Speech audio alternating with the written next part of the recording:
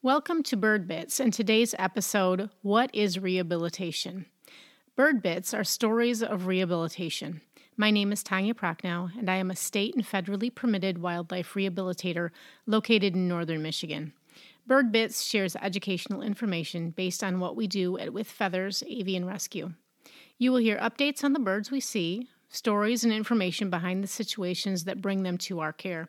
We hope this podcast helps you understand just a little better what is involved in rehabilitation. When people say rehabilitation, a lot of different things come to mind. One of the things that is a misconception is people envision rehabbers cuddling these sweet animals or petting them and holding them, and it's kind of like the vision of Snow White. And that is very far from what the truth is. As a rehabilitator, you are not supposed to be cuddling, petting, talking to, treating these animals like pets. They are wild, and it is a rehabilitator's job to keep them wild. So today's episode will hopefully give you a better understanding of what it means to be a rehabilitator and what the requirements are and what our job entails. So the first thing would be, what is required? Now, I am talking about the state of Michigan, so other states have different laws regarding it, so I can only answer for the state of Michigan. So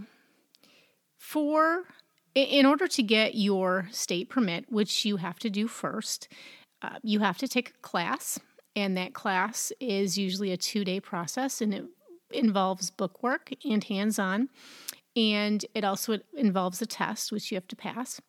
And after that takes place, then you have to determine what you actually want to rehabilitate and start either collecting or building the caging based on the minimum standards of requirement, which is a guideline that is set up.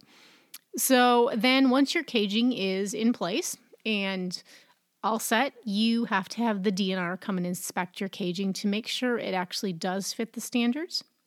You also have to secure a vet who is willing to work with you, and you have to find another permitted rehabilitator that will say they will give you guidance if you need anything. So that gets you a state permit. That means you can rehab mammals and 3 species of birds, which would be pigeons, house sparrows, and starlings. Those are the only 3 birds that are not protected under the Federal Migratory Act. So that's what the state permit gets you. So because I wanted to rehabilitate birds, it means getting a federal permit. All birds are covered under the U.S. Fish and Wildlife Service. So in order to get the federal part of the permit, you have to have 100 education or experience hours. So your class can contribute to some of those hours. The rest has to be spent working with another federally permitted wildlife rehabilitator. So you have to get your 100 hours. Then again, you have to have a vet, an avian vet, who will work with birds. And you have to, again, have a rehabilitator who is federally permitted, who is willing to work with you. Then in order to fill out part of the permitting process is you have to declare which species, which type of birds, not specific species, but which type. So say raptors, waterfowl, songbirds, which type you wish to rehabilitate. And you have to be able to show the caging that it is appropriate for that species based on its abilities. So limited would mean when they're injured and can't really move, they need a smaller cage than if they're learning to fly and they would need a flight pen. So there's different caging size for each stage. So you have to show that. You also have to go over what their diet would be and where you intend to secure the food for that diet. And then you also need to list your experience that you have, how many hours you've spent in what situations. And so that all gets sent in order to get your federal permit. So in order to rehabilitate birds in Michigan, you have to have both a state and a federal permit. So there is a lot of training and a lot of time involved, and it's a big commitment to make. For myself, I had never really wanted to be part of rehabilitation. I started out with chickens, and I jokingly tell people that chickens are the gateway bird. After chickens, I ended up trying turkeys and geese and ducks and pheasants and quail. And then we had parrots inside. And so during this time, I discovered that in northern Michigan, finding an avian vet is almost impossible. And the people that I knew, when I had an injured chicken, their response was, it was a chicken. Just take it out back and get rid of it. Take care of business. Well, my chickens were pets, and they were named. And so this wasn't really an option that I was willing to go along with. So I ended up reaching out to one of the poultry vets at Michigan State University, and I spent a lot of time talking to them because I wanted to be able to take care of my animals, my birds, and not just say, oh, well. So over the course of probably the next 5 years, I learned everything I could about birds, from basic anatomy to a lot of the problems, how to handle a lot of the situations on my own. And then I ran into the situation where people started bringing me birds. So a box of birds would appear, and or I'd get a call about this bird out here that needed help. And my response was, no, I don't want them. It's not legal for me to take care of them, but there wasn't anyone else. So after about a year of that situation, I decided that maybe I was willing to consider it. Now, this horrifies birders, but the very first batch of baby birds that I raised that convinced me that I wanted to be a rehabilitator were European starlings. And the reason I did this is because it's legal. They're not protected. And so I raised 4 baby starlings and fell in love with the little guys. But I followed everything that I knew and could find about rehabilitation because I didn't want to keep them. And after doing that, I decided that it was something that I wanted to commit to because, like I said, it's a long process. And so as much as birders hate starlings, they're part of the reason that I ended up rehabilitating birds, just experiencing their growth, which was amazing. The most difficult part is just knowing you can't cuddle, you can't talk to, you can't pet these little babies because you want them to remain wild so that they can be released. So that is difficult, and unfortunately it's the reality. So the second part is, what is rehabilitation? And basically our goal is to return the birds that come to us to the wild. That means we want them healthy.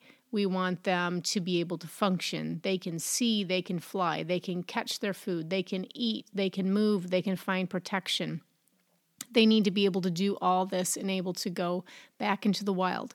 If any of those pieces are missing, they can't be released, and we are required to euthanize them.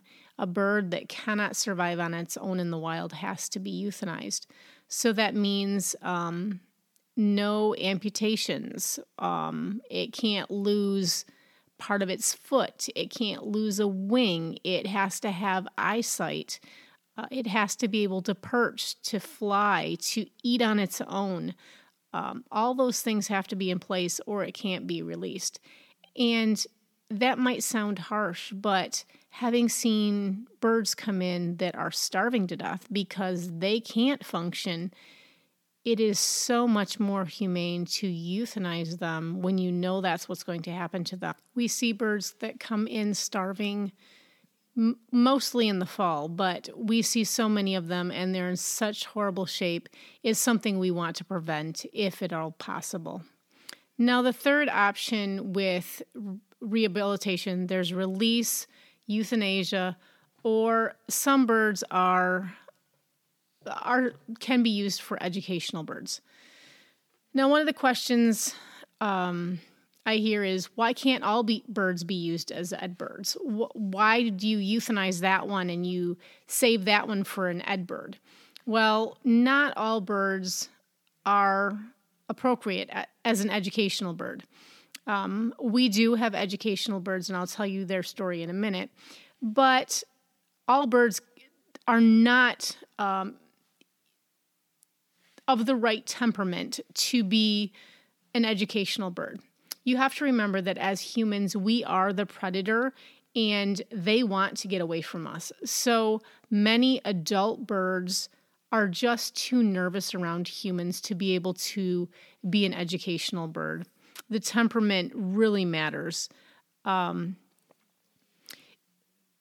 Usually you want a bird that's younger that can adapt to being around humans, and you want one that's inquisitive and interested in people, which is not something you normally see in wild birds. So there's a fine line in what birds are appropriate for educational birds. Now, as I said, we do have educational birds. We have 4 of them. First, we have a mourning dove. The situation with the mourning dove, she came in at 3 days old with her eyes closed, and she had been cat caught. And so she needed wound treatment, medication, and to be fed every day. And so she was the very first baby bird of the season and spent 3 weeks as the only bird.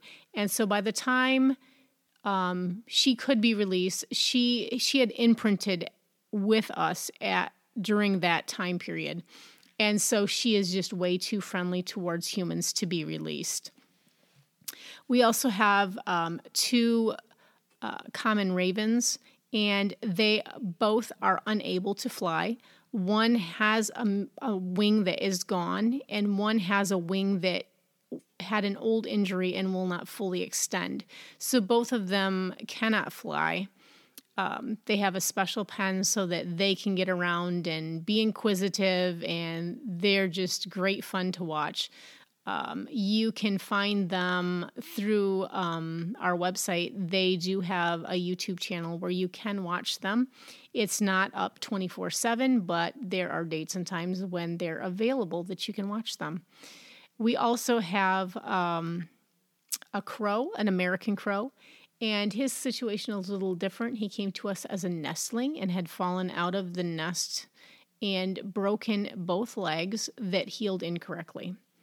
So originally, when we saw him, we figured he probably would have to be euthanized because, as I said, one of the requirements is being able to perch. And the way his legs have healed, we didn't think that was possible. But we gave him a chance. He is imprinted because he spent so much time with us and needed so much care. And he was able to perch. So he is around. We know going into the situation, when you have a break that heals incorrectly, it usually results in arthritis down the road. And so it's likely that his lifespan will be much shorter because once you have a situation where the bird's condition gets worse or it's at a point where he's in pain, we would choose euthanasia instead of keeping him in pain. So at this point, we are just enjoying his company while we can. And in these situations, these birds have worked out to be educational birds, but that's not always the case.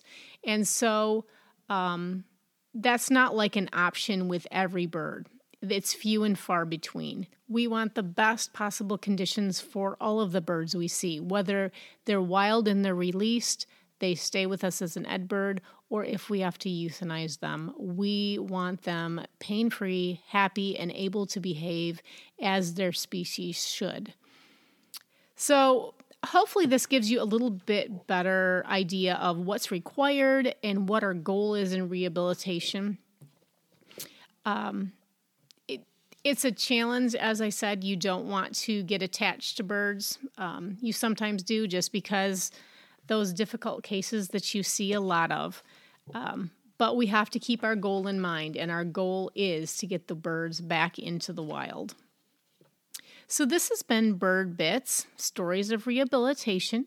We want to thank you for listening, and we will be back next week with more stories to share. Thanks.